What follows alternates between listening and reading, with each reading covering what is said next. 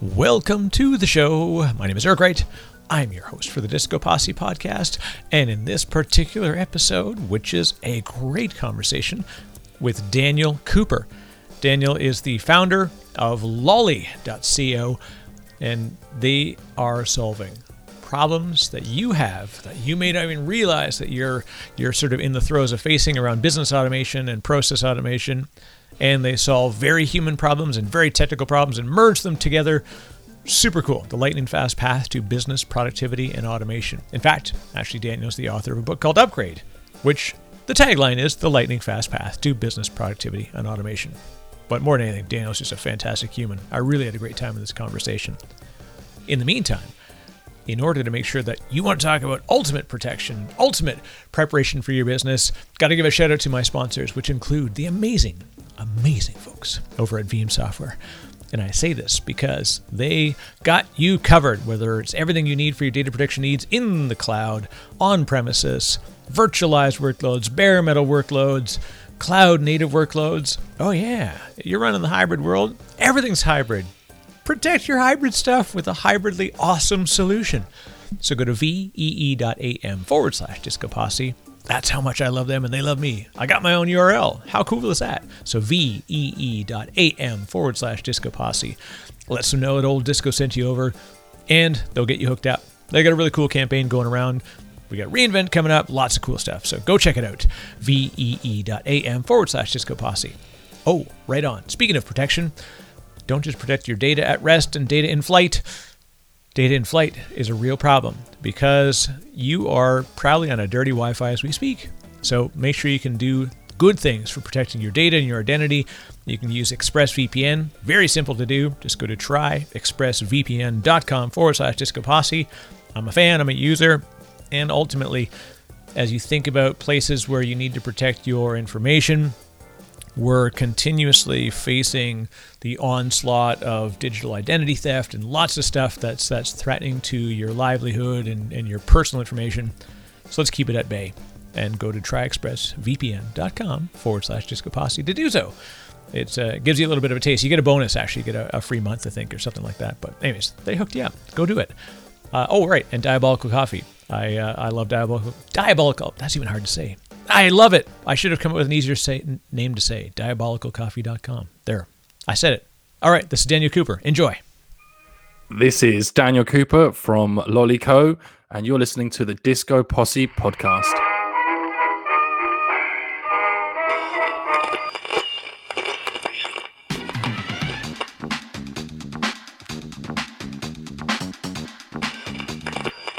You're listening to the Disco Posse podcast. It always sounds so much nicer with the Cambridge tones to the Yeah. I need to get you to voice over all of my intros from now on, Daniel. Yeah.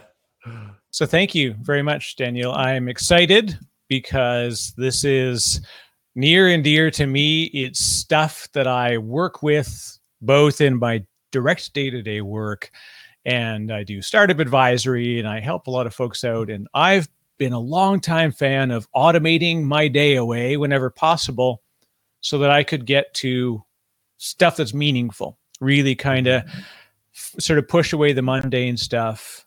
And especially in the area that you do, which is a lot of, like, you automate a lot of things and you help to guide folks through that journey.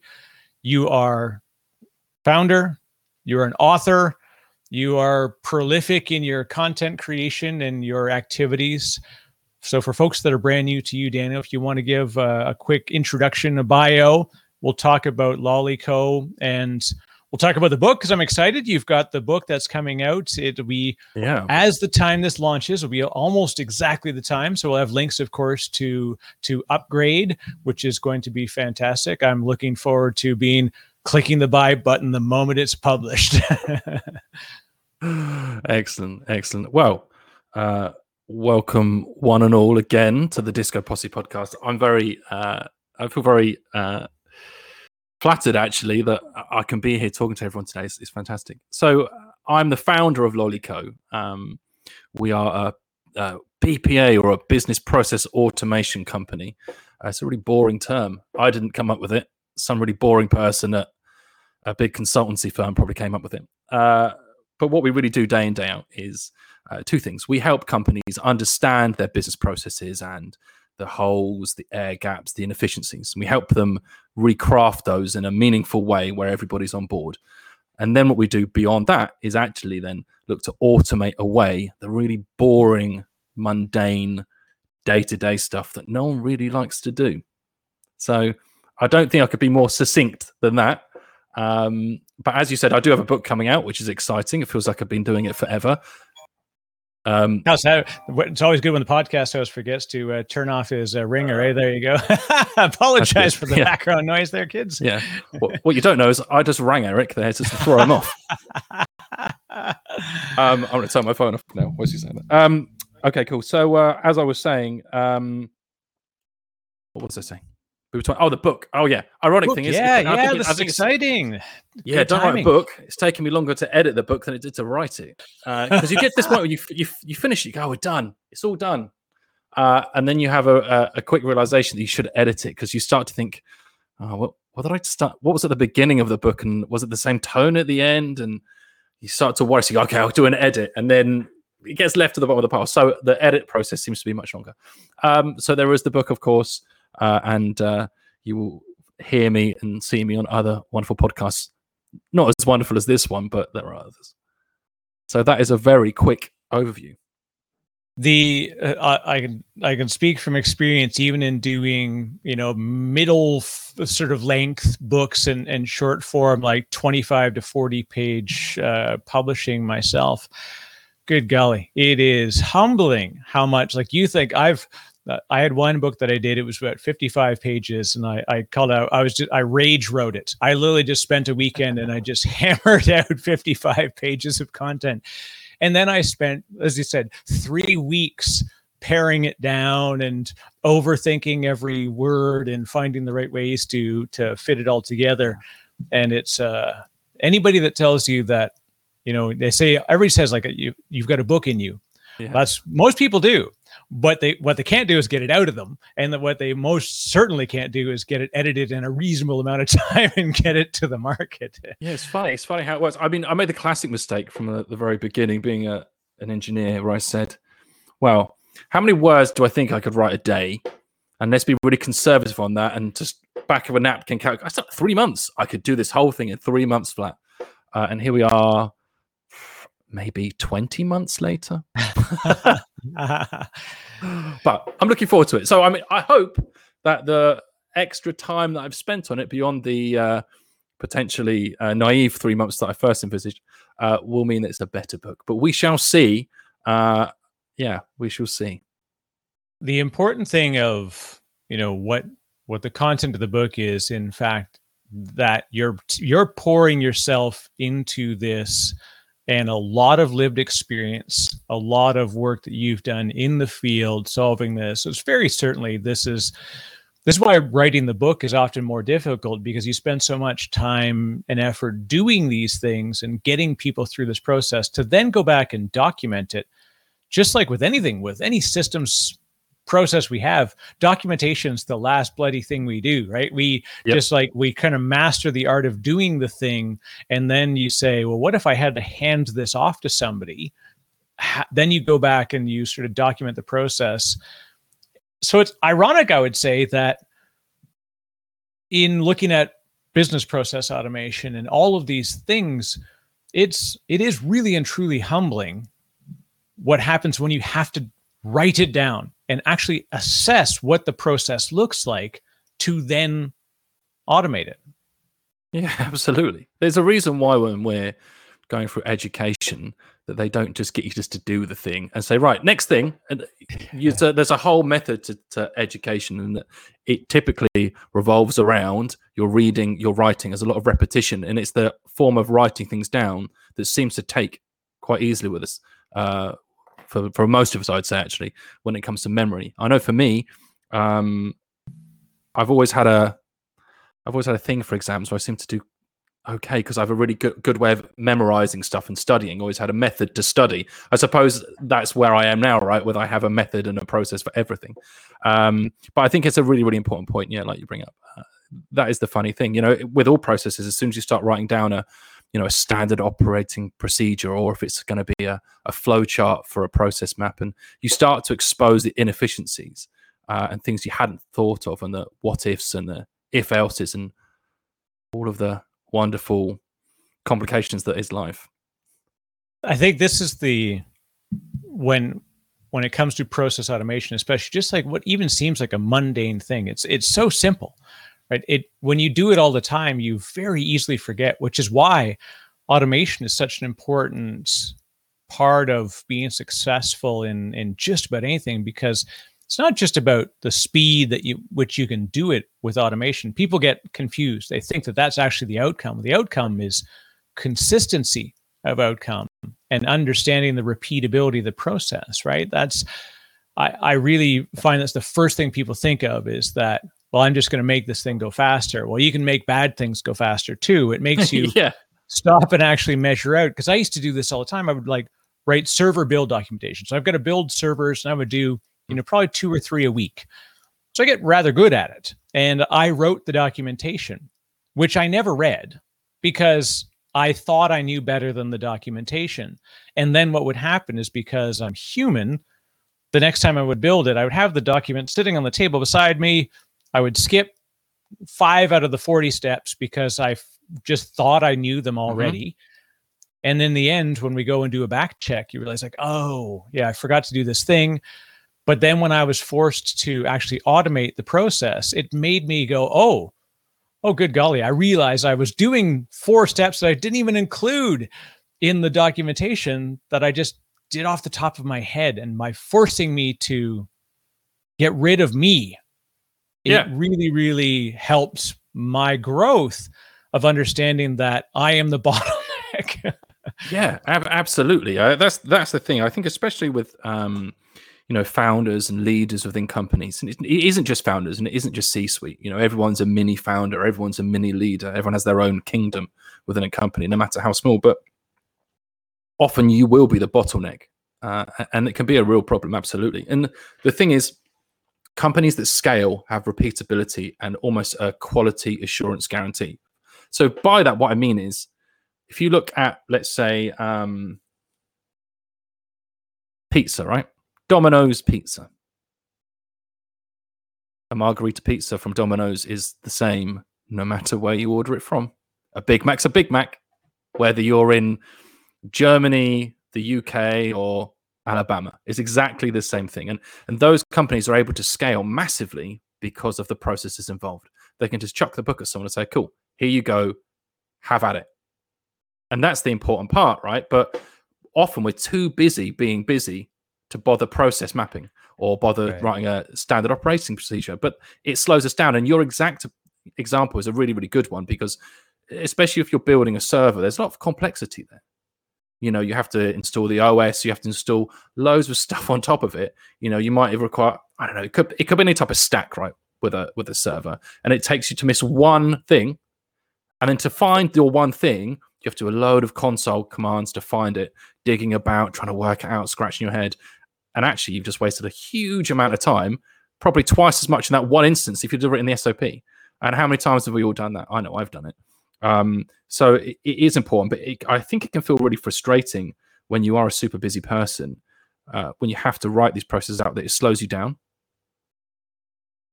Yeah, the concept of slow down to speed up became something I didn't learn until I was, I'll say, sort of intermediate or senior in my function at work. And maybe this is something I'd love to get your thoughts on, Daniel, is this a human behavior thing? How many 23-year-olds really dig the idea of process automation versus they want to be the ones that are effectively carrying the baton? Is there a weird sense of ownership that changes as you evolve in your understanding of your impact at an office, at work, or whatever? I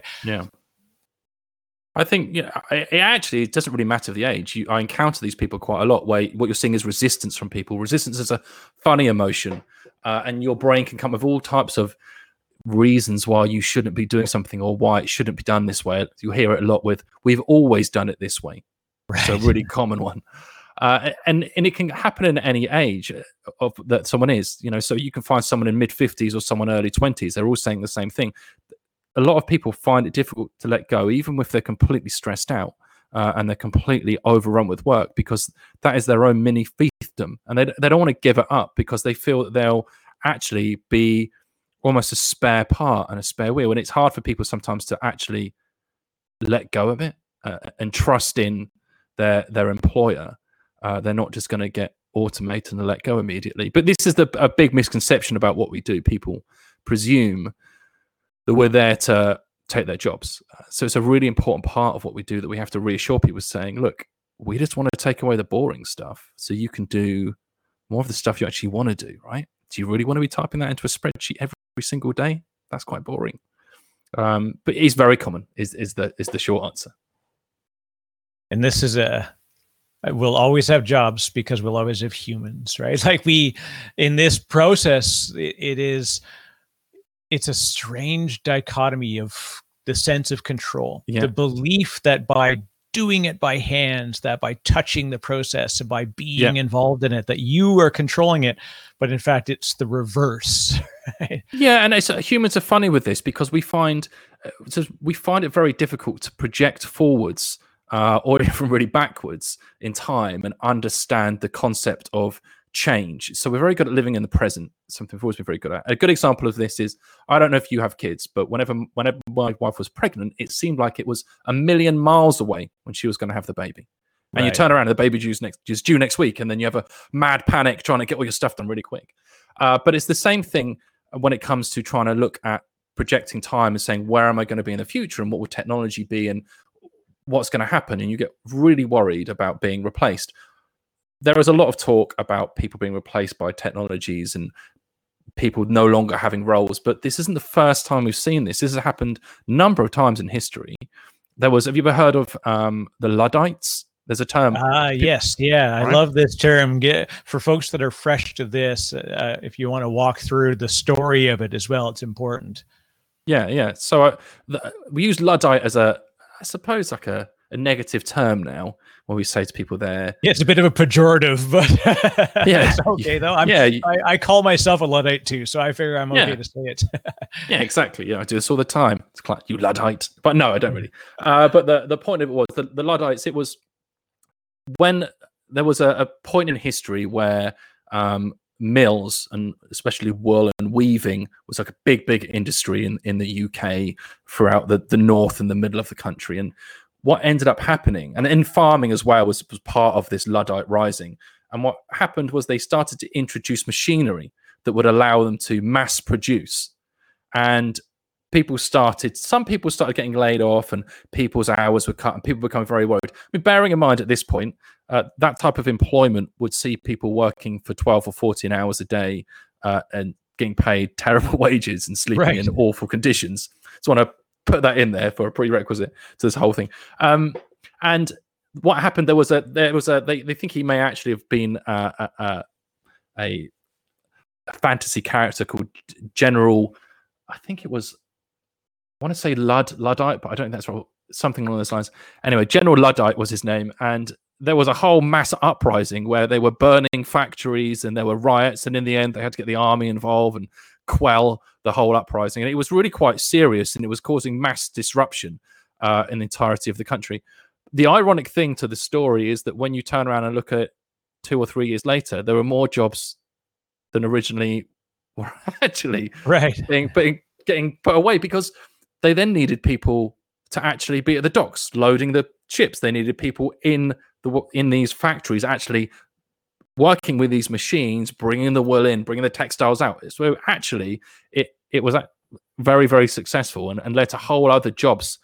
I mean, you wouldn't expect to see farmhands, 30 farmhands on a farm now would be extremely rare. I mean, I would imagine the US is just like the UK, where you might have a family who have a farm, and they may have acres and acres and acres of land, but they have machines now that are handling this. But other jobs come up. The invisible hand of the economy comes in and creates new roles for us.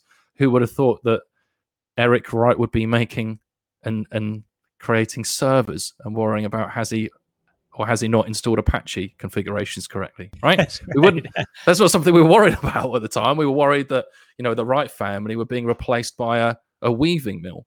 So I would say to people who are worried about that type of thing, it's not an instant thing. We're not all just going to suddenly be replaced tomorrow. And at the same time, new jobs will emerge. So I shouldn't have been smashing that loom out in my backyard then yesterday. I was probably a poor choice. And this is really the trope, the sort of fear holds much stronger because it's an emotional sense of some kind of perceived or potential loss. The idea that you're automating your job away, it's very difficult for people to see the potential for growth more than the potential for loss. And in fact, if you look at, even the research work done by Daniel Kahneman and Amos Tversky, famously, in the book Thinking Fast and Slow, it's much easier to sell something if it's based on averting loss than it is in providing gain. Even if the gain was significantly greater, we as humans were attached to the removal of risk more so than, and then this is what happens, that if I say I'm going to automate, looming, whatever it is, server building, and you're going to get a better job, there's no understanding of it. Like there's no perception of the real gain, and so we grasp onto this old thing. Meanwhile, as you said, what happens? The factories now have higher throughput. As a result of that, that means they need more people on the line, more people in the office. They're actually now training people to be maintenance people for the new robots, etc. And it ultimately spurns and spawns this brand new whole ecosystem that had never existed, because all these people were doing 12 to 15 hour days. That's right. In physical labor. Yeah. I mean, can we say now that our working lives on average are better than they were in the Victorian times? 100%. Right. We're no longer living in, there's no concept of something called a workhouse. That's right. That no longer exists. And luckily, our 10-year-olds don't have to go and work in the factory and risk losing fingers because this type of work is no longer required, and we don't have to be so forceful on manual labor. So it's a really important point. But I think, though, really that what we all should be concentrating on, like you say, is how can we actually now move forward and move on to the things that we prefer to do, and then the things that are more creative. The great thing about humans is we're great generalists. Right. We might not be excellent at something. For instance, I might be able to play chess. I am unlikely to beat Deep Blue at chess. That's just not going to happen. But the thing about it is I could teach someone else and they could pick up very quickly. Now, to teach a brand new piece of machine learning how to play chess is actually really hard. As you know, we've got to get huge volumes of data to do this. So we're great being generous, whilst machine learning AI is terrible at being general. Absolutely awful. It just takes so much data and so much learning. Obviously, they're able to be more precise when they do this, but you can't just take a machine that is capable of beating me in, I don't know, Super Mario Brothers, and have it then instantly start doing translations from French to German. It just won't work. Right. It's impossible. So that's the advantage that we have. We're able to move much quicker. So I think that there are many things that machines won't get to for a very, very long time. It brings up a really good point. And we have been lucky enough to have a lot of folks in this area of both AI and as they call AGI, so artificial intelligence, which is generally viewed as like what we call narrow AI, where it's very specific in that it's tasked, like you said. Even Tesla's self-driving, in computing and the LiDAR and all that work, it could do all this fantastic stuff, but it wouldn't be able to tell you what song to put on the radio next. It has no understanding of that capability. And I'm pretty glad that it doesn't, right? I want it to be particularly good at the driving bit. Yeah. I'll put in another system to deal with my music textures that I want for my ride. And then there's AGI, which is this, when everybody says artificial general intelligence and robots replacing us, immediately the cover of the video from iRobot comes into your mind, and you think of some machine that's going to eventually gun you down in the street. Yeah. But the use of individual specific tools that are very targeted, that each in and of themselves can rid you of bottlenecks, or at least speed you to the next bottleneck. This is a fantastic time to be in the world of process automation, is it not? Yeah, it is. I mean, we're doing some great stuff. The entire industry, when I say we, not just us here at Lollycode, but really what's happening with all of these very narrow focused pieces of automation or AMI or machine learning is the equivalent of when the wheel was invented, it did one specific thing. You know, a wheel can't do the washing up. It can only be a wheel. It can only do this one very specific thing. I'm certainly not claiming that the work we do is as important or as groundbreaking as inventing the wheel. Certainly not. But at the same time, I think the point stands that it is really, really narrow focused stuff. So the code that we write and the automation that we create can specifically do one thing. And it is absolutely determined in that direction and cannot escape the confines of that. It's just too hard to do. You know, I think when you look at, if we think about how we learn as children, it's incredible when you see a 2 or 3 year old learning about animals, and you could show them just images of a zebra on a screen, and then show them a toy zebra, which is almost cartoon like, and they'll instantly recognize it, even though it's a completely different concept. And that's really, really clever. A machine would really struggle with that, very much so. We just have a certain makeup in our minds, and I'm certainly not someone who, I don't study the brain, so I can't tell you the specifics ins and outs of it. But at the same time, I'm always amazed at the way children learn, and it's very hard to replace that with a machine. But yes, there's some really cool things happening in automation, and it's a very exciting time. On the subject of children's learning, it's another thing is sort of relative comparisons that you don't often put together. I have a 2-year-old little girl. I've got 4 kids, and my youngest is 2, and she's a blast, because she says to me the other day, because she's 2 and doesn't have that many words yet that she puts together, and she says, "Quack quack tape," and I have no idea what she is talking about at this point. I'm like, is it a cartoon? Is it a book? Whatever. She's pointing up at a shelf filled with 100 things. Says quack quack tape, quack quack tape. And it takes me a while to eventually, I keep moving my finger around until it points at a roll of tape, which I am like, tape, quack, quack, tape. And I look, and it's this dark gray, duck tape. Yeah. So she, in hearing us say duct tape, hears duck, quack, quack. And from that point forward, right, it's that associative capability that's a very human thing. And then as you now look again across a broad range of systems and tasks, that is also a thing that in the simplest possible form, a 2-year-old can say, duck, duck, quack, quack, tape.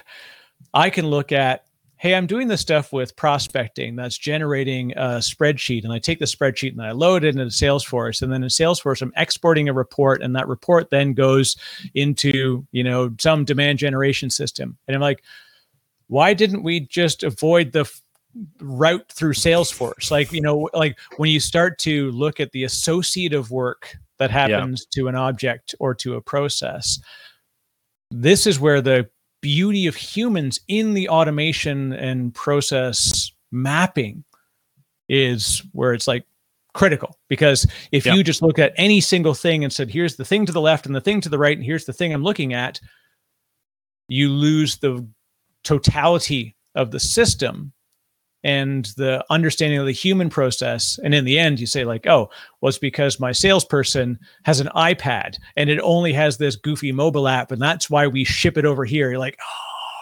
so we've been doing this thing manually for however long, just because my sales rep is in, Iowa, and he only has an iPad. But this is it. This is exactly why process mapping and working our way through these processes to find the inefficiencies is so important, because we are generalists, because each of those steps is going to kind of work. It's going to get to the end result, but none of us have purely focused on each individual step, making sure it's absolutely perfect. So this is the flaw that we have as humans being such generalists, is that you had the saying, I don't know if it's an American saying or just applies in the UK, jack of all trades, master of none. Right. Yeah. So, and that's a great example of what we do at work every single day.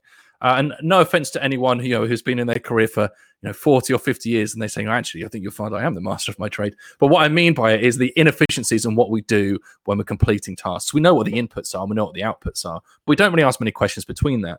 We ask ourselves, for instance, have I got enough input?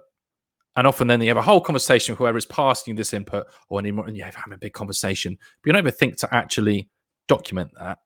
So they have the expectation of what they need to pass you next time. So we'd have to waste a whole conversation about it. And then the output, we don't really even ask the person passing the output to, is that enough? We're just happy to have further conversations whilst there's a whole waste here going on. And you'll be amazed some of the stuff I've seen. I've seen people in a financial firm have an invoice paid. The lady would then, from accounts receivable, would then actually enter it into a spreadsheet. She'd then print it off, walk upstairs to a lady in another department and put it on her desk, who would then take that and make a summary and an email to send to the management at the end of every day. Why? Just why? And they'd have a nice conversation whilst they were doing it. And great. But, this is the thing about being generalists, is that business founders, C-suite level, will be obsessed with finding the inefficiencies and shaving things off, as they should be, right? Because it's money we're just burning, right? We can just take money to the car park and set it on fire. Well, it has much better, much more fun rather than doing it this way. But, people who are just generally day in, day out, we don't really think about these things all too much because, well, that's how we've always done things, isn't it? And that's the normalization deviance in jobs that none of us really pick up on for a very long time, unless you're a process nerd like me. Yeah, I've often been the one who used to always get in trouble because I'd be like, "So I got a quick question. What exactly? Why do we do it this way?" And I remember at one point when I was young, I ended up working in a union shop, and I'm anti-union for myself because I was never going to work in a mine or somewhere where my safety was at risk, and the union was the only thing to save me from it. But it was funny that I would sort of think to myself, what if I could do this faster so that I could basically have 45 minutes of each hour free? I only need to produce 150 parts. If I keep at this pace and cadence, then I can go and I can actually, what if I turn it to the right? And I started to always think about these things and someone would come along and go, okay, Eric, this is cute, but just do what you're supposed to do. No more, no less. And we, in every part of our job process, especially when there's so many people that are part of a machine, like it's a handoff of processes. There are people, like you said, there's that person at one desk who's receiving a thing, typing it into a spreadsheet, printing it out. They may not care as much, or they just don't have the needs to put attention to, what if I just emailed this? What if I just scanned it and emailed it upstairs instead of trotting about up the elevator? They're just thinking, I've been told I need to do this every day and I'm going to do it. Yeah. Yeah, exactly. Right. And I think a lot of the time as well, if when people do have those ideas, they'll try and report that to middle management, and middle management would just say, get back to your job. Because the middle management are just too busy to deal with it. Right. They're also too busy. But this is the great irony. Middle management is so busy because they've got no processes either. And they're just drowning in work. They've got no time to be dealing with this renegade who wants to potentially turn their machines at a 30-degree angle just to see if it's going to be slightly better. And I think that's an inherent problem. So, when you're talking about improving processes, we push for always that there's a whole workshop around it. And we pull people into a whole workshop for days on end. It sounds horrific and really boring. We try not to make it that way. Because often people need permission from the very top to say, we're going to change this. We're changing the processes. We want you involved, which is another important point. You can't just change the processes. It's like doing a kidney transplant, about checking the donor is a match. Bad idea. All right. We'll have employees with pitchforks and flaming torches outside the office the next day. So it's important you get the match there and that they are willing to do it. But it's important that everyone is involved. And it's incredible, actually, where you find what I refer to as normalization deviance between a senior doing their role and a junior as well. There's huge differences in the way they do things that people often don't realize. Now, when it comes to your ideal, the person that comes to you or that should come to you and say, I need Lolico. I need what's sort of an ideal persona and an organization that's probably at the right stage where they need to come and get some help. Sure. So I can tell you who we can't help. First of all, we can't help small startups, people who just started their business. And the reason for that is not that we don't want to. I'd love to help everyone. But the reason is because when you haven't actually discovered what your process would possibly even look like, it's actually just mental kind of a waste of time. You're just doing it for fun. And there's just a waste of your time. But also when companies get too big, actually, I think then the layers get so deep that if it's not already inbuilt by then, I'm not sure there's any way to really help them, because normalization deviance is so set in that it's going to take some severe axing to deal with that. So we deal with companies who are hitting a weird glass ceiling. So they've got to a point and they're probably doing a few $1 million. And every day they're going to work and they're just grinding and grinding and grinding. And they've got no time to do anything else but from that. And then if their wife or husband says to them, hey, let's go on a holiday. No way. There's no time for that. And we need to hire some more people, but we've got no time to interview people. So we're just going to start hiring. Just hire some people. Let's not worry about, we'll sort that out later, which is a horrific mistake. Or, and this is the problem. And they cannot seem to get escape velocity to the next stage. The next stage being probably beyond $10 million at this point. Those are the people that we help, where it just feels so stressful just in the day-to-day running. And we help them completely break it all down and see the wood for the trees, because in their brain, it's just so fuzzy, right? They've got all these processes they know they should be doing. It feels very foggy. They're not quite sure how things should work. They've probably got a couple of people working there. If they left, they would be in huge trouble. Yes. Yeah. And this is, and thank you as well for sort of setting the floor and the ceiling as well on the ideal client, because we often get hung in this problem of people say, oh, this is great. Process automation. I'm starting up a brand new email list, and I'm putting together a Shopify store, and I want to see about optimizing the process. You're like, what's your average sales? Oh, we're doing about 3-4 sales a week.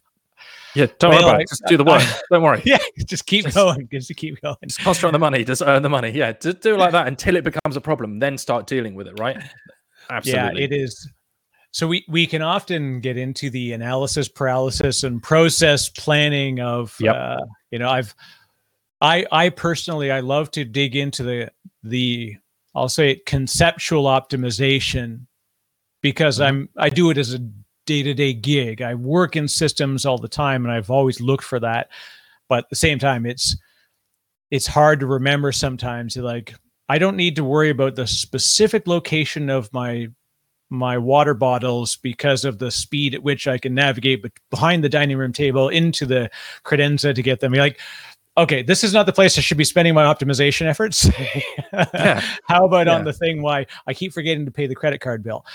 There's an optimization I can solve. Yeah, right. And I think it's all about as well trying to work out the symptoms. You might have many symptoms. You might have a broken arm, but you might also have a paper cut. But let's not worry about the paper cut for now. It might be easy to solve, but let's really not worry about that. You have a broken arm. Let's deal with that one first. So one of the very first things we do when we meet founders and C-suite level is we really just say to them, tell us where it hurts. Like right now, immediately the first thing comes to your mind, what's the problem? And they'll tell you straight away because they know where the fires are. And it's really quite painful. So when we process workshop stuff, we won't really cover every single thing. It's impossible. We'll map a huge amount of processes at first, but we prioritize pain over everything else. What's the most painful stuff? What are the processes that we hate to do? And we all vote on them silently. So everyone votes anonymously, so there can be no politicized agenda to anything. And we solve those problems first when we come to do all this. It's really, really important because often things will go overlooked. But then when you dive into it, we had someone the other day, and they're a great company. They produce content en masse, So if you need content written for your website, you go to this company. And they use Google Drive in the background for all of their stuff. Well, the problem is they write 4.5 million words a month. It's massive. It's 3,000. That's 3,000 articles. I've got my calculator ready just to calculate this. And we worked out that every time they produce an article, they need to file it in the right place. Now, it sounds really simple. You just drag and drop it to the right folder. How long can that take? Well, they have to set right. They have to set all the permissions up and add the writer, and they have to add the client, and then they have to move it from what they said was a production folder to the client folder. Go into the client folder, find the ID, move it into there. Then they have to remove the writer, re-add the editor, then add the client. And we got them taken through the stages. So how long does each one take?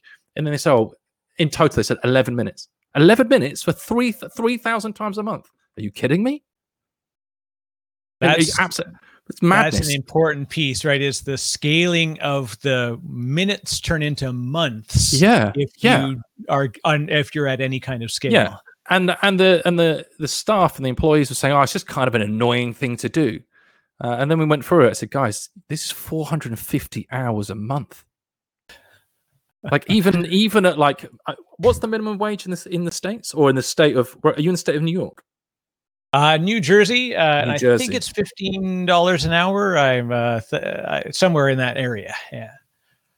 Wow, $6,750 a month. Is that right? We calculate 450 times 15. Yeah, a month, $6,750 a month. That's a lot of money over the course of a year or 2 or 3. And then it's solved really, really simply. We'll just dive into the API and we'll just do it all automatically off the back of the client code. Job done. And, it seems insane. And when we turn around and say, well, look, actually, it's costing you $200,000 every 3 years. Why don't we just spend whatever it is, $15,000, $20,000 to automate the entire thing so we don't have to look at it anymore? For founders, they're backflipping, right? And oh my God, look at all this saving. And it's right, but it's these types of details that we miss in our processes. So if a company of any type of size, they're going to be missing these things because they're not looking in a granular level at processes, but also we're not even starting to say, how much time does this one task take here? This one small piece. And adding all those bits up. And it can be an absolute game changer. The other thing that's good in that you're approaching it via a workshop of everybody that's involved in the process. It means that you can test, because sometimes not every optimization results in a positive result, right? Quite often we can say, oh, well, I'm going to shave 11 minutes off of this thing, just to pull that minute duration example. But in the end, some things actually can be a negative result, or it ultimately can move to the next bottleneck. And it's very interesting that if you don't involve, like you said, everybody along the process flow, then the boss just says, where at the end of it, they're going to get the support and say, excellent, I'll have 200,000 off of my books in 18 months. And that's all that they see. And then the workers then ultimately, maybe they don't actually free that time up. They spend it on other things. So you have to look and say, what do we do now with this time? Where do we apply it? Do you actually get that time? Yeah. It's an interesting thing. It's a really good point. That's a really good point. And it's one that really people should focus on once they do save the time, is where are they going to reapply this? Where are they going to refocus it? My opinion is always back toward the customer.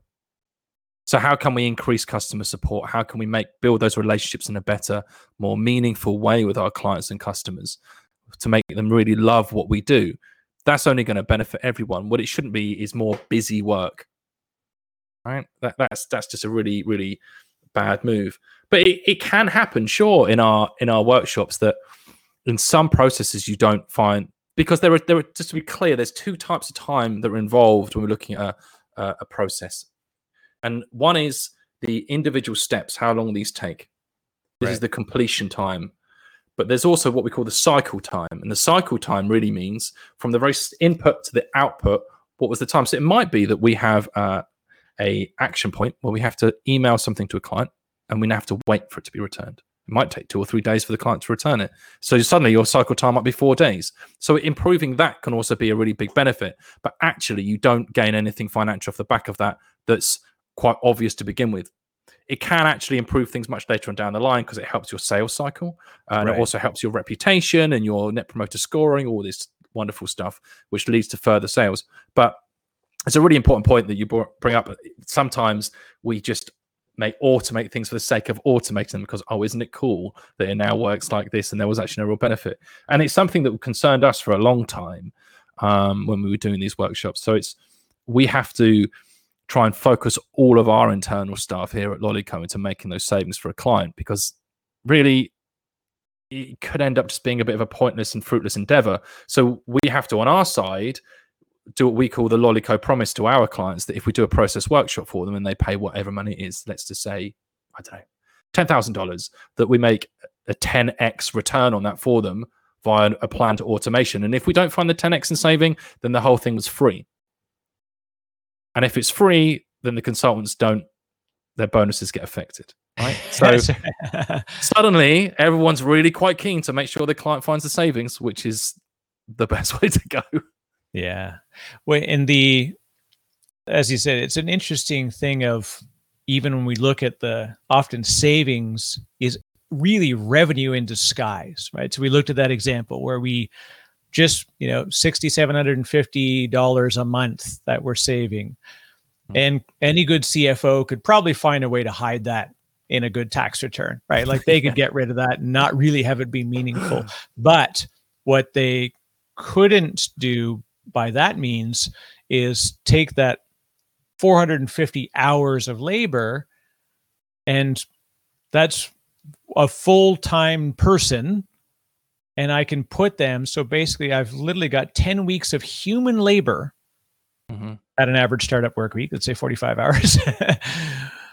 I could start another startup with that person, right? Like I could put them onto another task. I could have them doing other things. It is not simply of like free time, do more things. It's do more effective things, which ultimately are revenue affecting. That's the real goal of this, not just to cut down the number of minutes I'm spending on this stuff and incrementally shave off dollars. It's very much about doing meaningful things with the time and money that you're getting back because of this process.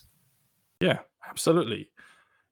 Otherwise it ends up like a private equity firm. Private equity firms have an awful reputation with business owners. Oh, they're just going to come in and they're going to rip my business apart. They're going to get rid of everybody, and then we're all going to hate them. And it's the funny thing about it is that when you read between the lines of a joke, there's some truth in there. And I'm not being nasty to anyone who owns a private equity fund, but that's their job, right? Is to buy companies, repackage them, sell them on. And often that's really finding cost-saving measures. And that's not what we're about. We're not about, whilst we want to find you the cost-saving measures and improve your bottom line, the key to it is that I fundamentally believe that pushing all of this new time towards client and customer contact, you're going to make so much more money. And that's the absolute secret to it. I always say, when was the last time? Have you phoned your bank recently, Eric? I'll see the question. Mistakenly, I was stuck having to do it. It was a horrifying experience. Thanks for the PTSD on that. That's all right. So it'll be the same as in the UK, I imagine, where dial 1 for this, 2 for this, and it's ridiculous. And you can't actually speak to someone, and it's all robotic. It's not machine learning. It's just recorded voices and horrible stuff, and they're always asking you, can you to in 3 words describe what your problem is, and you find yourself just shouting down the phone trying to describe it. That's right. But my example is, wouldn't it be nicer to phone the bank and speak to a human, or even have a bank manager? Imagine that. They don't exist in the UK anymore, I think. It used to be that way. You'd have a local bank manager, whoever it was, Sarah, Bob, Dave, whatever. That's and right. You could speak to that person, and they would know you, your business, know your wife's name, your husband's name, and you could, have an actual relationship. And their purpose was to help you and win more business for the bank by having that relationship. And that's just gone now. And I always question why. What is everyone doing at the bank? I'm sure they're all shuffling money in the background and, dipping in and out of the market in the futures and who knows what. But the point of it is the retail area of banking is just useless now. And we don't want our businesses to go that way. We should be talking to clients more. I know that my business is built that way. Now, it's actually a very apropos mention you had about the retail banking sector. is I've noticed a sudden thing recently at my particular bank. Of course, let's take the last 18 months with COVID that kind of blew up anybody's plans for how to do in-person experiences, well for a while. But even at that, what I found was that when I go to the branch that actually, at least in the United States now, they're open 7 days a week. Mm-hmm. But let's say 10, 12 years ago, when ATMs became a thing, or ABMs, depending on what you call them, the goal was to ultimately replace a teller with a machine. Like, that was to move people over, and they would actually make it punitive to use the human. They would charge you a fee to go to the in branch and do a deposit. And they started by like walking people to the machine and doing it at the machine. Yeah. And it was seen punishing and punitive. And then we all thought as well, that means that they're going to close the branch. They're going to get rid of people, whatever. And they did. They really and truly did do that for a long time. But now on the other side of this, they've realized they're now competing with digital non-brick banks, and they're increasing the human experience again. Yeah. But for non-optimal stuff, right, where you have to sign forms, deal with things that are longer term, and sit down for loan applications. And they're, I think, rediscovering that there are very human processes that need to occur, and they can now do it because that person isn't going ka-chunk, ka-chunk, ka-chunk, sign, stamp, to like put $100 into an account.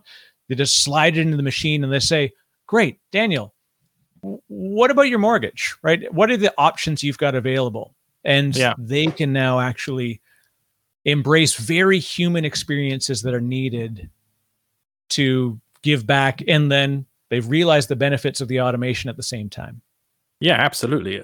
I think that capitalism is great in that often what people would perceive as their strength is actually their competitors seeing as their weakness, and they can pick up on it very quickly. And that's certainly been the case with retail banking, where suddenly these new online banks have emerged where they don't have any physical locations. So they don't have the overheads. So they can accelerate faster. And at the same time, they can just outmaneuver them at every single turn.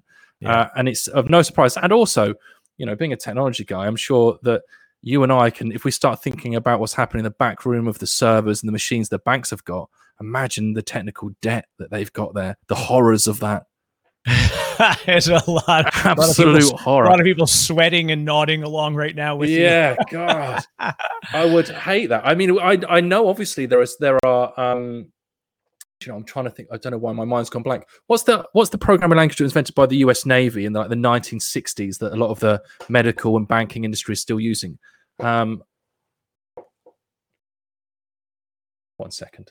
All these people are screaming into their phones. Yeah, right. Apologies. Hang on 1 second. Apologies for my mechanical keyboard. 1 second. Bear with me. But this doesn't normally happen on a live show. Exactly. That's what I always. But what I enjoy about this is just this experience, right? That you when you want to think about the stuff that makes all this occur, it's still incredible. The technical debt. It's not even at this point. It's not even. It's like credit default swaps on technical debt. Like we've got debt upon debt, and we're selling insurance on the debt. It's awful. I've just found it. I remember the lady's name who came up with the language is Grace Hopper, and it's COBOL. Ah, yes. Okay, yeah. They've got like old school tape machines running away in the background because they can't pull it off of this because it's so vital to the infrastructure. They'd have to turn everything off at some point, and they're terrified. I mean, you imagine trying to explain to the head of HSBC, okay, so we need to move away from COBOL, and they say, okay, what's COBOL? Okay. Yeah, that's right. I'll start from the beginning. And this is the problem because as IT people. I don't know about you, but if everyone's ever got a printer problem, I'm the first one people ring. And I say to me, listen, I don't know what's wrong with your printer. Yeah. When I worked at an insurance company in tech, I would get people like, oh, hey, got a quick question for you. So I got this like weird tooth problem, or like, and they're like, I can't help you with your like, is it covered? Can I get my kids' braces counted as a bunch of, filling visits? Like, I can't help you with that. I can tell you that what the system runs on and how many servers there are and what data center they're in. But it is exactly funny. Right. So you've got to feel for these engineers at these banks who are dealing with this. But this is what allows all the new banks to outmaneuver them. You get to start from a clean slate. You can hire a load of people who are ex-banking engineers and developers and say, what would you do if there was a clean slate and we didn't have all this horrific technical debt? And then give you all these wonderful ideas and spill all this information forward. They'd be desperate to tell people at wherever they were, not just HSBC. I shouldn't mean about HSBC. It could be any company. But the point of it is that they're excited and it's new and they can outmaneuver everyone very, very quickly. And I think they've done a really good job. We use a very modern online bank, and we went to them for two reasons. One, because they just make it really easy. If we want to open a new account, there you go, instantly done. Or do you want a new card? There's a virtual one. We can send a new physical one. I don't need a physical one. Just doesn't no need. So I can have as many virtual ones as I want. But the great thing is I had a really good API as well. Good luck getting to the API at the traditional banks. That is a mission. They really don't want to give it to you as well, and the documentation is awful. So for us, that was a real game changer, and it's just nice there to be able to in-app or on platform. Be able to ask someone for help and they're there. And you have got phone support if you need it. And you don't have to go for 1,000,001 robots to get to someone. So it's great, and it's a really smart way of setting it up.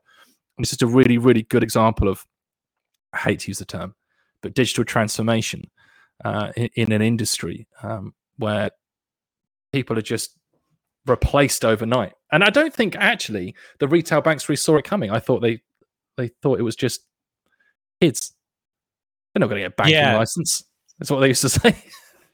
Yeah, well, I mean, look at and there's an interesting, as they go through the switch, it's a painful period of resistance on both sides until eventually, and it's like sort of like the crypto thing, right? Everybody's like, all the traditional banking sector are like, no, crypto's naughty, and they get very angry about it, and they're fighting, and they're going to their government, and they're sort of petitioning to get it done, until all of a sudden that very same bank suddenly offers a crypto, option, and suddenly they're like, we're the first in the industry of the major banks to be able to do this, and they're very proud of it, and 12 months ago, I saw you lobbying in front of Congress to, regulate the stuff. And now that you do it, you're super proud of it. And you're looking to rapidly advance without regulation. Like, you don't need regulation. We got this. We've got to figure it.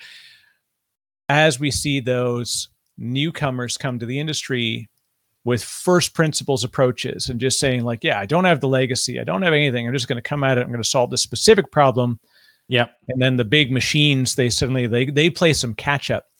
It's actually a beautiful, sort of dance. You see it when it does come to fruition on the other side. It's a painful period of transition, but where we get there. Crypto's a funny one because I think I'd speak to people about crypto and I think a lot of people still, in their 30s and 40s are still saying, is it going to be a big thing? I'm trying to convince my dad about crypto. Man, good luck. Good luck. Remember he's like, it's never going to work. No, this doggy coin. No, Bitcoin. No one's going to bother with that. That's silly. But the thing about it is that actually, this is going to. I fundamentally believe we are so early in this whole journey with cryptocurrency. Right. And for those who aren't really listening, the equivalent here is in the 90s, or the late 90s, very late 90s, early noughties, if you could. Noughties is such a British term. Apologies. Yeah, it's actually perfect. Because we don't have a term for it. It's awful. It's awful. It's awful. But anyway, in the early noughties, imagine if you could invest in an Amazon. I mean, the money you'd have to put all your money into it. But the difference here with cryptocurrencies isn't you're buying the next Amazon, you're not buying the next Tesla. What you're buying is a protocol. So if you don't know what a protocol is, HTTP or HTTPS, this is an internet protocol. You couldn't have invested into that if you'd have wanted to. It was designed to be semi-decentralized. You just can't invest into that. But the thing about it is here with this new protocol, you can. People are going to build some incredible, and they are already building some incredible things on top of the Ethereum network. And I think that it is going to absolutely explode. And I will bet my house on it. I'm that confident that we are seeing what will be the next massive technological change that any of us have ever seen. I mean, I think it is the equivalent to, or if not bigger than, the internet. The funny thing is, I'll say the Luddites of the crypto, world, right? The people are saying like, no, don't get involved in it. It's volatile. And I'll say, just like any investing, especially that's very speculative, you have to basically bet money you don't want, that you could lose. And so as a joke, when I go to Las Vegas usually for a lot of conferences. And every time I go, I'm going to take a little bit of money and I'm going to just say that I can afford to lose this money, and I'll put it in some slot machines and just have some fun while I'm there for a few days. Yeah. And it goes up and down, and I win sometimes, I lose most of the time. I'm pretty sure I don't average it out because I don't want to know. But I didn't go to one event, and I thought to myself, I had $400 earmarked to throw away. Let me buy $400 in Bitcoin. And that at this point is worth about $6,000 because I just said, why not? I've literally done no other major investing in it, but it moved around and it went down to, $100, then up to $1,000, then down to $800. And everybody keeps saying, this is it. This is the peak, or we're heading to zero. And in the end, it is speculative. It is wild, but as you said, this isn't the thing we're actually doing. The thing we're doing is we're setting the protocol for the future. It's just that we're attaching a value to it in the interim. Yeah, I mean, look, I could be wrong, and it's heavily documented now on this podcast, so I hope I'm not. So the point of it won't.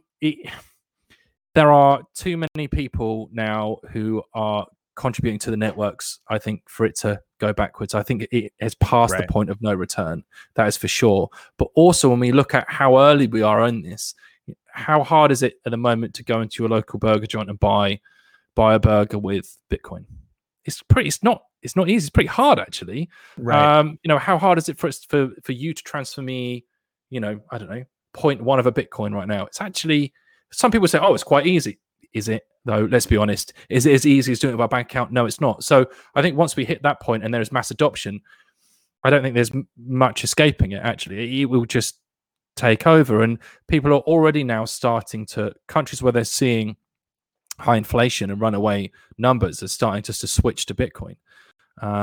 Yet the actual take-up we're seeing for the amount of adults in the Western world who are using it is very, very low. We're talking single-digit percentile.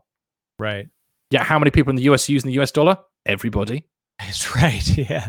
Right.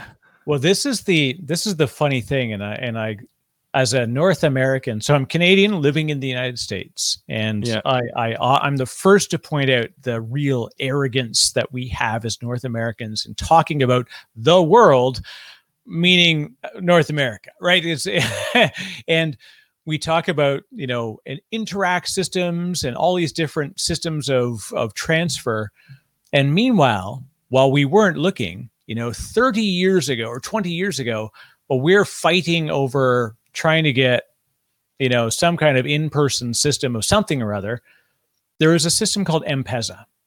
And this was a way that people in nations, it was predominantly in African nations, where they could literally, through a text, could just say, here's my M-Pesa account, and they could transfer money, and you could buy a burner phone, and because they don't have banks. No. So there was this world of the unbanked, as they call them, and they suddenly, all of these vendors, in people who are in India and Pakistan and the regions where they just didn't have access to banks, they suddenly could sell some kind of, thing to somebody through a mobile transaction without a bank. And it was amazing that this was broadly accepted, and like hundreds of thousands, potentially to millions of users of the system. And meanwhile, in North America, they're like, we'll be the first to market with this something. And you're like, I think they've solved that problem over here. Yeah, it's incredible, isn't it? It's all about the belief in the currency, right? If we all stop believing the US dollar is worth anything, suddenly it's in big trouble. And that goes for any currency. But it's quite interesting that the movements we're seeing in cryptocurrency and the adoption of Bitcoin across many different countries. And it's interesting to see as well now. I think if you'd have looked back 5-7 years ago, if China had outlawed Bitcoin mining, I think the likelihood then is that it would have ended the experiment. Right. But now they've ended Bitcoin mining and everything seems to be okay, which is That's right. interesting, right? And now we're seeing networks like Ethereum, instead of moving they're going from proof of work to proof of stake, which is a massive change, massive. And it's a really, really interesting point. And I think that we are on the cusp of some serious things happening here. And we are not that far away from seeing ease of access to the currencies, if you want to call them currencies, and ease of use for everyone technology-wise, then leading to something very big happening. It's close, I feel, but we shall see. Well, and I mean, I'll be the one to circle back on what we came here for, right? Is that interacting with these systems of record and systems of money and systems of transfer, there is no physical option. You are systemized or you are not participating, right? And it talks about the strength and the need of optimization and automation, because without it, you just simply can't participate in this world, in this new world, right? That's right, exactly. I mean, for us, it was a question of as a company, do we want to have some holdings in cryptocurrencies? The answer was yes. Can I be bothered every single month to go to do all the, okay, we'll buy the cryptocurrency, buy the Ethereum, we'll go and stake. I can't be bothered. So instead, we just automated it. One of the reasons why we have the API from our bank is that we can do that. So we have the API from the cryptocurrency brokerage, and then we have the same from our bank. Just automate it. So every month, 2.5% of profits are just tucked away in cryptocurrency. Tough to think about, and it's enough of a small bet where if we're wrong, it's not going to kill us, right? We could have just said that was booze money that we just didn't spend. Yeah, because effectively it's interest rate loss on a credit card, right?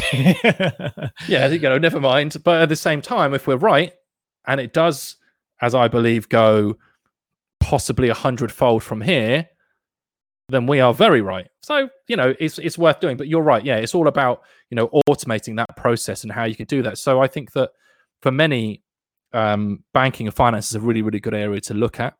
An assistant that you can automate with systems and processes. There's a really good book that I believe in called Profit First, by Mike Michalowicz.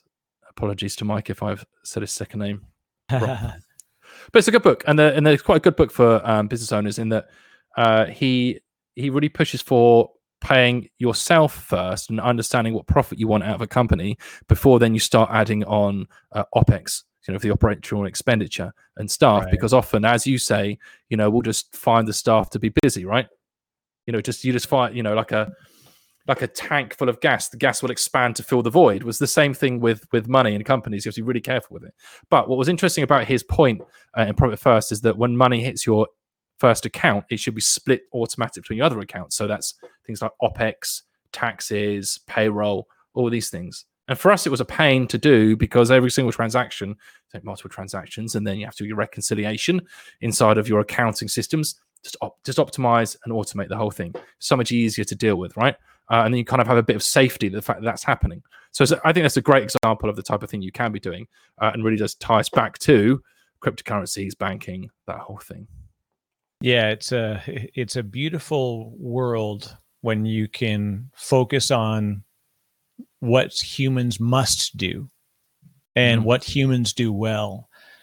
And this is the potential for automation and optimization, because you must automate the process, then you can optimize it. And it begins by documenting, understanding, and then effectively you begin to attach a value to it, and not just a value in that process, but where you can, just as we talked before, that $6,750 a month is not just a value of $6,750 a month. It's the 450 hours. Well, I could not get rid of a staff member, but I could put them on automating, my crypto buys with my CFO, right? Like we can then suddenly put them on almost a gig work In fact, this is something that I've adopted now because I'm using a virtual assistant firm, but rather than just like a 40 hours a month or 60 hours a month virtual assistant, I have what's called a pod. It's a company called Level 9 Virtual. Actually, I had Joe Rare, who's the founder on the podcast, and I just get 40 hours a month, and it's just their project teams, and so it makes me go like, okay, what's a thing that I can sort of toss at them, and it'd be around 15 hours of work, and they're just functionally solving this problem for me. And the more that I think about using that effectively, the more I think about new things I'm doing and mapping it to the way I can hand it off. And rather than me, just knocking it out for 40 hours a month of doing busy work, it's fundamentally changed the way that I think about what could I be doing at home instead of this task or whatever. And it changed me as a result. Yeah. Really I mean, cool. you have to document, you have to create the SOPs to send to them, right? Otherwise they're not going to know what they're doing. But isn't it interesting that when you're working like this, of how much of representation that is of the remote working industry and companies that struggle to move to remote?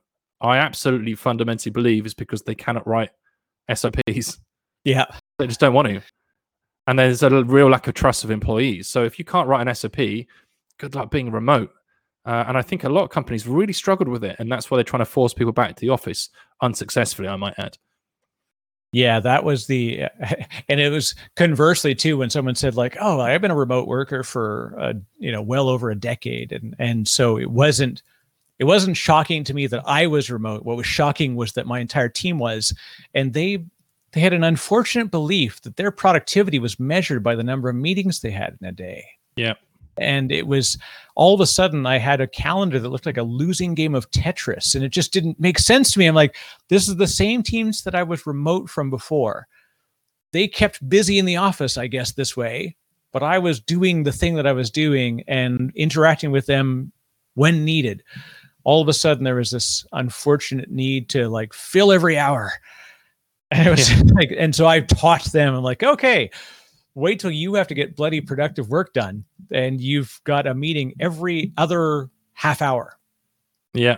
You're like, there's no productivity in that.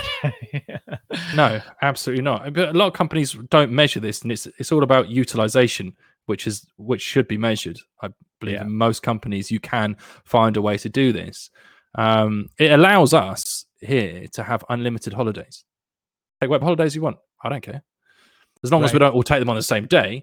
But the point of it is you can take whatever holiday you want, because we have a utilization rate of target of 80%. So what that works out to is 6.4 hours a day on average that you need to hit utilization above. Doesn't matter if you do it at 2 a.m. or 1 in the afternoon. Doesn't matter if actually you can't really be bothered on a Friday, so you might do it on a Saturday. That's not what's important. The important is the output and the quality. Right. And for us, that's number one.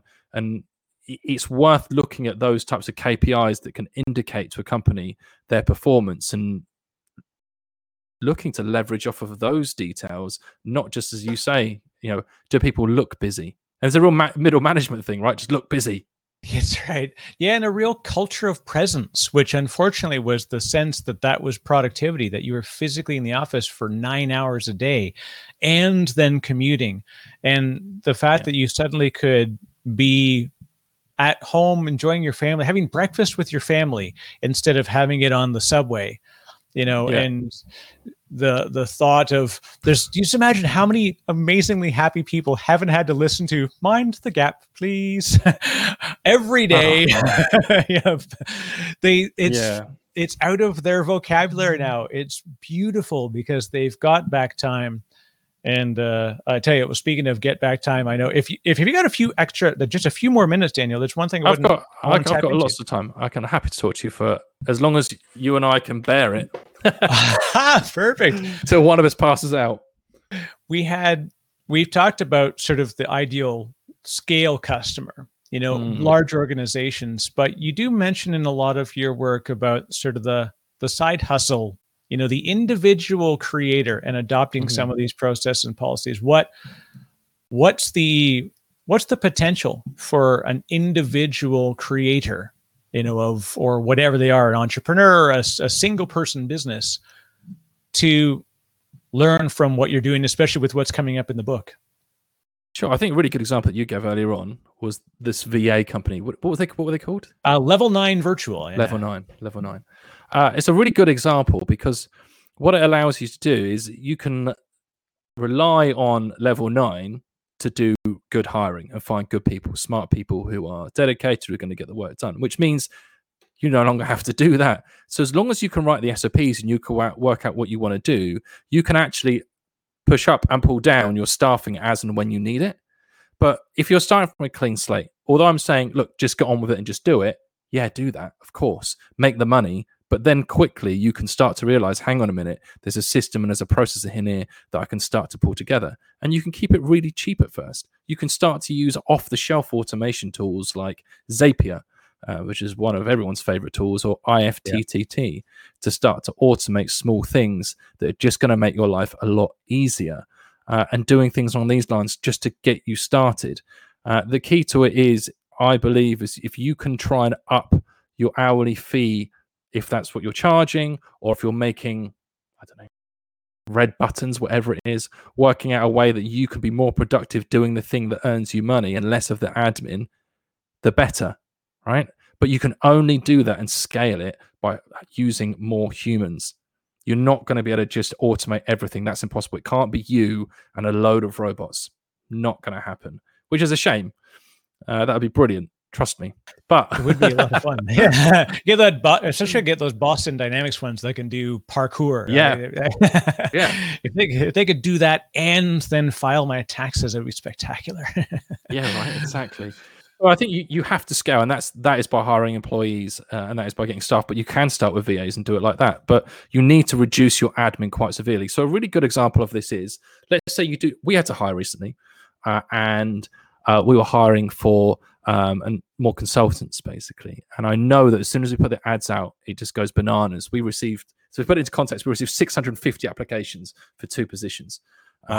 So we use automation software for HR. So there's a few different systems out there for HR that you can use for this, and you can set the whole thing up so you can use minimal input on it. It's that type of thing that you need to be doing at first. Your time is just not sucked in one direction when you're just starting out, because you have to keep the wolf from the door, right? You've got to pay the bills.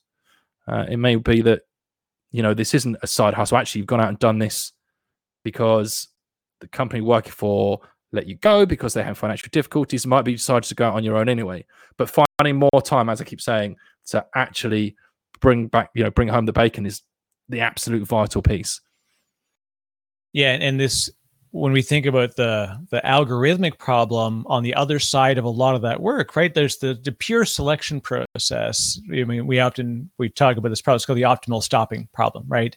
And it's the average number of people that you would in-person interview, but then you've got to first go through 650 CVs and figure out which one might be a fit. Then you sort of cut it down. Yep.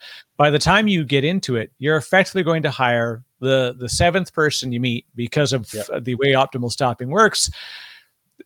So, but you've mostly done that because you're so sick and bloody tired of the process because you've been peeling through 650 CVs trying to find differentiation. Yeah. And that's the reason why we fail at the hiring, because we spend 3 weeks in pre-selection and then you have to get an offer out, and versus just like grab a person and, sit down and have a chat with them.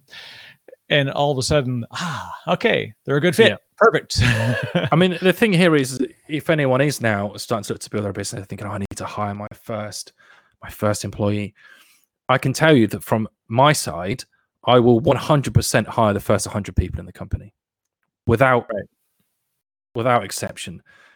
Hiring is the hardest thing you will do. It's the hardest thing to get right, but you do need a process for it. It cannot just be, I'll just have a conversation with a person, and if I think they're a good fit, and we'll just hire them. It cannot be that way, because you cannot take the risk. If an employee leaves, or any company, the average that you lose from having to train the next person, fill all the holes in, all this type of stuff, is actually 1.5 years worth of their actual wage. That's a huge amount of money. Wow. And there's a lot of knowledge that departs with that person. You can't risk that. And also, if you hire the wrong person, they could potentially damage the business and your reputation. So it's vital. So you have to set up a system. For us, there are 2 interviews. There is a video pre-interview that they submit to us, and there's a psychometric test. And if you skip one of those points, we won't hire you. And we purposely make it tricky. There are hoops to jump through. So if you don't bother sending us the video at first, you try on another, we just won't do it. If you turn to an interview late, I'm sorry, no. And you have to put these boundaries in. You have to try and hire. You can take some shortcuts like we do with the HR automation, but what it's really automating is it's like a drag and drop Kanban board, right? You drag the thing across and it emails the person saying, hey, good news, you're out through to the next stage. But you can't shortcut looking at the CVs. It's the boring bit, but you got to do it. Yeah. And it's especially now, like that's the expectation that you can avoid the systems and yet still participate in them. That's also a real tragic human behavioral problem where, like, I don't want to do the work that I don't feel is meaningful, but I want the job on the other side of it. Like, this may seem like an odd process that I'm going to ask you to do, as you said, like a psychometric test. People are like, this really helps us just by a handful of questions. Really tells you how you approach a problem. So then the in-person interview is, would I put you beside me at a consultant's, at a client call? Like, that's the real thing you want to test, but you can't test that unless you have there's early up front, which is super easy to do. Yeah. And also at the same time, from the other end of the spectrum, it is, you've got someone who's looking for a job. They really don't want to work in your company if they're going to fail. They don't want that. They don't want to have that horrible feeling of you having to let them go or them failing at it. That would be absolutely crushing for them. So they want to find a position that suits them as much as you want to find someone who suits you. So there's a really a meeting of minds on this. But it is important that you put the effort and realize that there are just some things, not that you can't automate them. I'm absolutely certain that we could scan the CVs for keywords and only pull those ones through, automatically invite them to interviews. But every CV is so different and so nuanced that I want to check it because it's so important, because it's something that I think should not be automated. There's a difference, right? I could do, but I won't, because it shouldn't be automated. Yet moving money between bank accounts, I'll automate that because it's really binary. It is or it is not. It's true or it's false. But when you look at a CV, it's not as black and white as that. It's more nuanced and there's more of a grey area. And you need to appreciate that, right? It might be that someone's changed industries and they've got a massive amount of history in an adjacent industry to yours that would work perfectly for you, yet the keyword you're looking for isn't there. It could well be that. So it's really important that happens. And I think if there's anything for a new business owner to take into account is be mindful of the things that you do automate and the things that you choose not to do. Often you hear this thing of do something that, just scaling something isn't the key, right? Do what can't be scaled. That's really important. HR is a great example of that. So just be mindful about what you are trying to automate. Yeah, and it's funny too, there's so much nuance in the actual person behind the qualifications. I've actually seen in my own organization plenty of times where people come in and they call it BDRs, sort of like we call them the dialing for dollars kids, right? They get here's a set of qualified leads, ring them up, find out, get them a book a meeting, you compensated by how many meetings you get and such. And it's almost in tech, it's like help desk in a way, that it seems like a mundane thing, but it's actually critical to the business. But I remembered when I got into tech the first time, I was a shoe repairman. I was actually a cobbler. And I got into tech with no background of schooling, but was able to find somebody who said, let's go through a test here. Let's take a look at the system and what would you do here? And I was studying, I was doing the work, but I didn't have accreditation for it. And then I was able to get through this process. So we have these BDRs that come in, and 4 of them I know directly have now founded companies that are each of them are at Series B. So it wasn't even like they just winged it and started a Shopify store. They legitimately have grown venture capital backed companies, and we hired them to dial for dollars. And in doing so, we put them through the system very quickly. They accelerated us, and then we helped them to kind of move on to what was appropriate for them. But just by their resume, probably not a one of them would have been marked for anything special. It's kind of bizarre. Yeah, it's so important. Hiring is a really tricky one, and I think this. I mean, this is why our very first stage is they sent us a video. So the Loom, they sent us a Loom.com video first of all, because for us, we can't teach personality, but we can teach skills. This is really important, especially in consulting. Yeah. So talk about irony that you've chosen Loom in our Luddite, mentions earlier on here. That I know. I remember I'm at a point in my life now where every job I get, I won't have sent my CV. And it was funny. The last time we were going to hire for somebody, I was changing roles, and the HR team were like, "Can you do us a favor? Can you send us your resume? Because it appears we don't have it."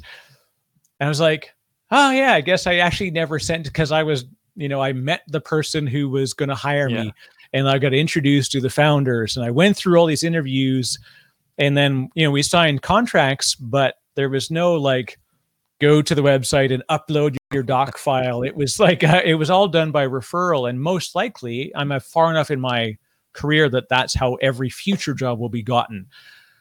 So it's these Looms of the world are fantastic because it can get you to that type of discovery, and then the CV is simply just backing the decision.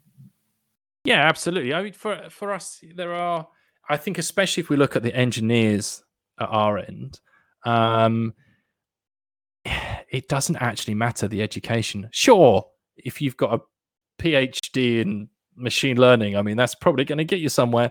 But at the same time, if you have almost no qualifications except you're just a talented programmer, you're still good. This is the wonderful thing about living in this age that we live in now, is that I think that you could learn anything you want on the internet now. And that's what's fantastic. From whether or not you want to start automating stuff for your business, or whether or not you want to learn, I don't know, Russian or Chinese, or the opposite way, if you want to learn English, it's all there for you to be able to do. You just got to go out there and start doing it. And for those people who would worry about the future of jobs and technology and what would they do, reskilling is unlimited for free on the internet. YouTube is a wonderful place. KhanAcademy.com, great, right? Not many adults our age would, I suppose, would come across Khan Academy. It's basically a free platform to learn. It's a fantastic platform. Like science and mathematics based stuff. I spent a long time on Khan Academy when I had a whole thing into machine learning a couple of years ago, when I was trying to really work out the as many of the intricacies as I could, and then came across the reality of, okay, you just need to be really good at maths. And having to go through exactly it. Yeah, the barrier to entry is how much you like math, for sure. Yeah, right. Because you in machine learning, especially, you go, okay, wow, that's really cool. Look what I've done, and you think, well, how does that work? And then you look a bit deep, because you can, if for those who haven't done it, you can basically, with Python, which is the programming language, you can basically load up what called packages, if it's the best word to use for it, I suppose, which will allow you straight out of the box to feed it what isn't not easy, but for someone who is an engineer or developer, it doesn't feel onerous or massively complex, and it will just spit it out at the other end, and you say, wow, that's so cool, and look what we did, and aren't we smart? And then someone says, well, maybe we want to do it in a slightly different way, and we think, we'd have to probably remake this package that we used, and how does that all work? And you go, oh, okay, oh wow, okay, oof, this is extreme. Yeah, the canned models are fantastic, and then the moment that you have to reshape the can, you're like, oh, good golly, this is not good. Okay, advanced calculus, day one. So it's I now realize I used to always joke, right? Somebody actually tweeted for a long time, and it was something that was like, 4,222 days that I have not needed the Pythagorean theorem, in life. Yeah. But like that calculus and differential mathematics, I'm like, I probably should have hung around that class a little longer. Now when it comes to machine learning. Yeah, look, no, I don't think machine learning is a funny one. It's one of those things that you see a lot of new software that comes out, and I know in VC circles they're always saying, yeah, it's AI powered and all this stuff. And a lot of the time you have to read between the lines on this stuff. And AI and machine learning, in most cases, probably just not needed. You might just need a couple of if this then that type of logical conditions in it. So, there's a lot that can be done in business and business process automation without that type of stuff.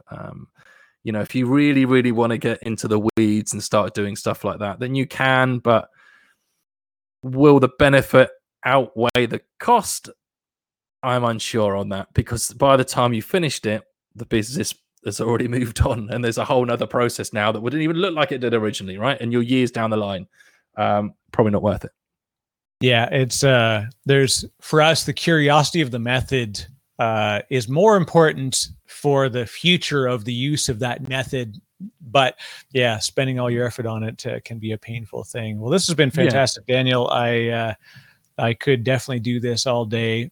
And for people that do want to be able to tap into what you and the team are doing with Lolly, what's the best way that they can reach out and find out more? And of course, we'll have links, because the book, it is called Upgrade: The Lightning Fast Path to Productivity and Automation in Business by the one and only Daniel Cooper.